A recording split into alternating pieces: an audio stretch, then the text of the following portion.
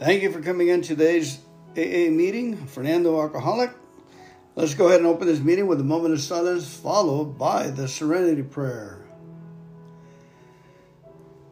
God, grant me the serenity to accept the things I cannot change, the courage to change those things I can, and the wisdom to know the difference. Daily Reflections for May 17. And forgive. Forgive. Under very trying conditions, I have had again and again to forgive others, also myself, as Bill sees at page 268.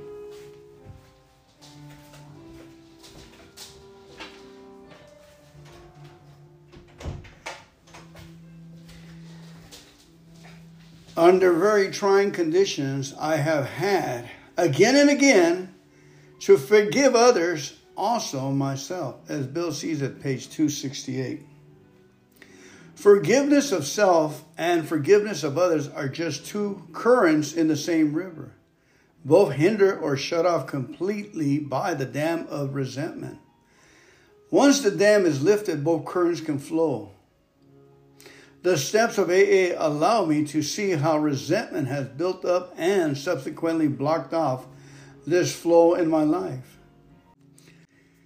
The steps provide a way by which my resentments may, by the grace of God as I understand Him, be lifted. It is as a result of this solution that I can find the necessary grace which enables me to forgive myself and others.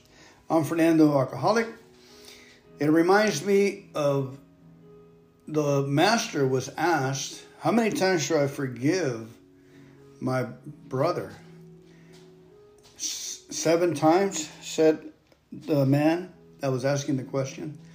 And the master said, 7 times 70. In other words, let the river flow, Fernando. I have forgiven you, my higher power tells me. Now do the same to others. All right. Okay. Let it be, let it be. Let's go ahead and read the 17 of Proverbs for the day of King Solomon. See what entails for the day, please. Let's go ahead and do the, while I'm looking it up, let's pray the third step prayer. God, I offer myself to thee, to build with me and to do with me as thou wilt. Relieve me of the bondage of self, that I may better do thy will. Take away my difficulties, that victory over them may bear witness to those I would help of thy power, of thy life, of thy way of life. Amen. All right, Proverbs 17 from the corridors of the virtues of ancient 3,500 years ago. This was written down by King Solomon. Proverbs 17. Wisdom's virtues. A simple, humble life with peace and quiet is far better than an opulent lifestyle with nothing but quarrels and strife at home.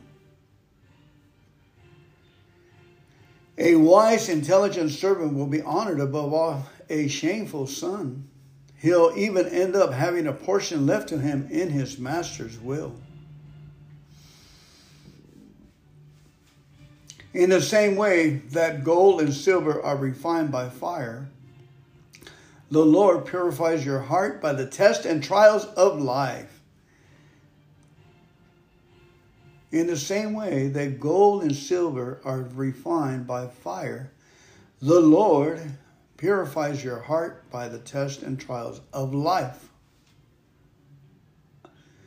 Those eager to embrace evil listen to slander, for a liar loves to listen to lies. Mock the poor, will you? You insult your Creator every time you do. If you make fun of others' misfortune, you better watch out. Your punishment is on its way. Grandparents have the crowning glory of life. Grandchildren, it is only proper for children to take pride in their parents. It is not proper for a leader to lie and deceive, and don't expect excellent words to be spoken by a fool. Wise instructions is like a costly gem. It turns the impossible into success. Woo-hoo. Love overlooks the mistake of others, but dwelling on the failures of others devastates friendships. One word of correction breaks open a teachable heart, but a fool can be corrected 100 times and still not know what hit him. Rebellion thrives in an evil man, so a messenger of vengeance will be sent to punish him. It's safer to meet a grizzly bear robbed of her cubs than to confront a reckless fool.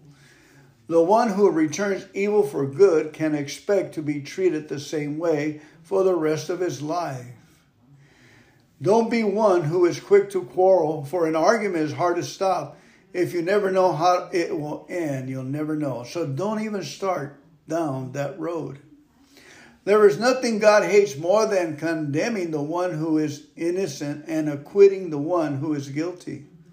Why pay tuition to educate a fool, for he has no intention to acquire true wisdom? A dear friend will love you no matter what, and a family sticks together through all kinds of trouble. It's stupid to run up bills you'll never be able to pay or co-sign for the loan of your friend. Save yourself the trouble and don't do either one. If you love to argue, then you must be in love with sin. For the one who loves to boast is only asking for trouble. The one with a perverse heart never has anything good to say, and the chronic liar stumbles into constant trouble.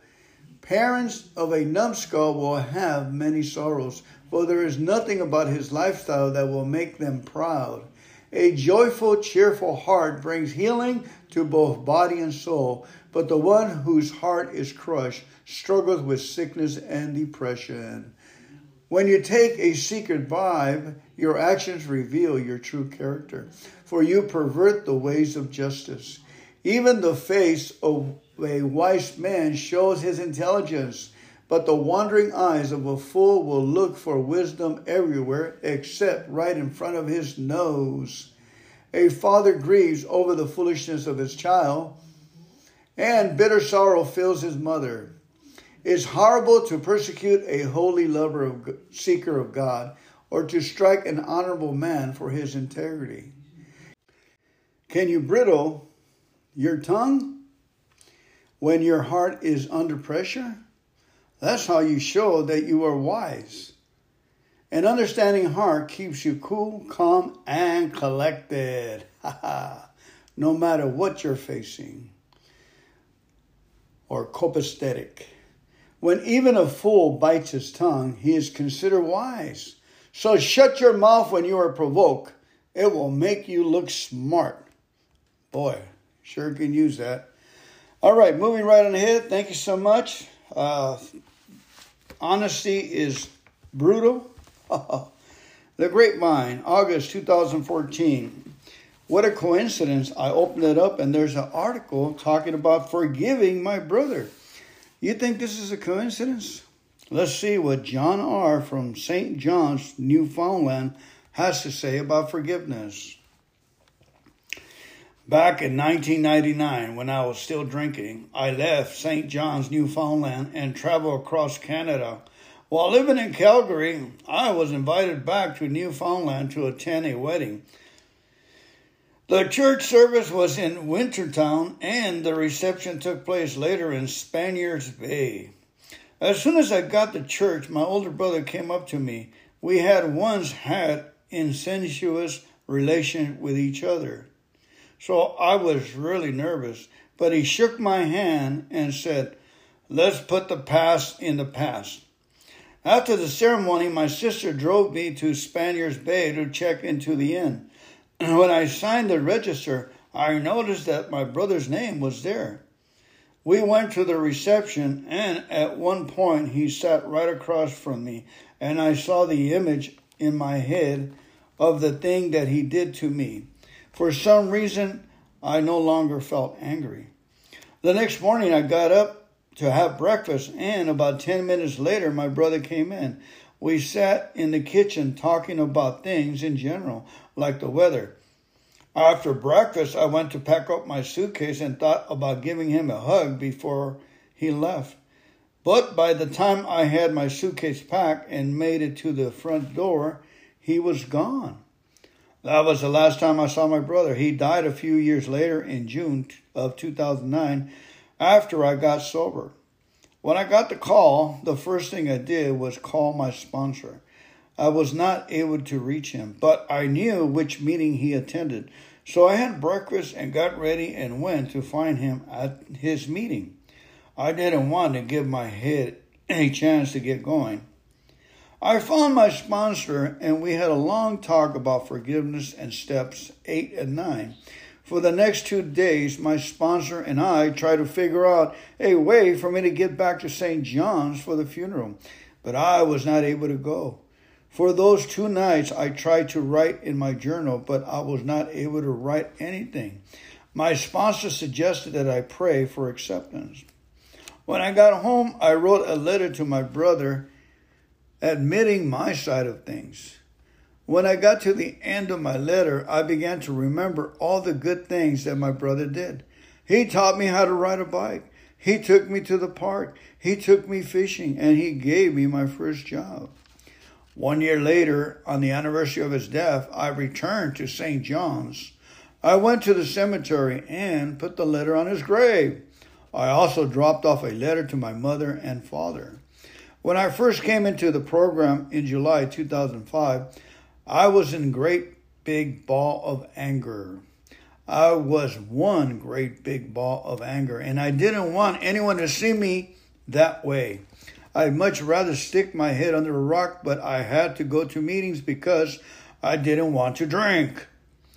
There was a guy there at the meeting who would say always, all the time, "And this too shall pass." That used to tick me off. I wanted to give him a good kick in the chair. What does he know? I say. But he did know. And things do pass. John Eyre from St. John's, Newfoundland. Wonderful, wonderful timing. Good words of forgiveness and writing down all grievous stuff for me. Doing another 4th step and writing it all down and giving it to God and praying for the people all over again.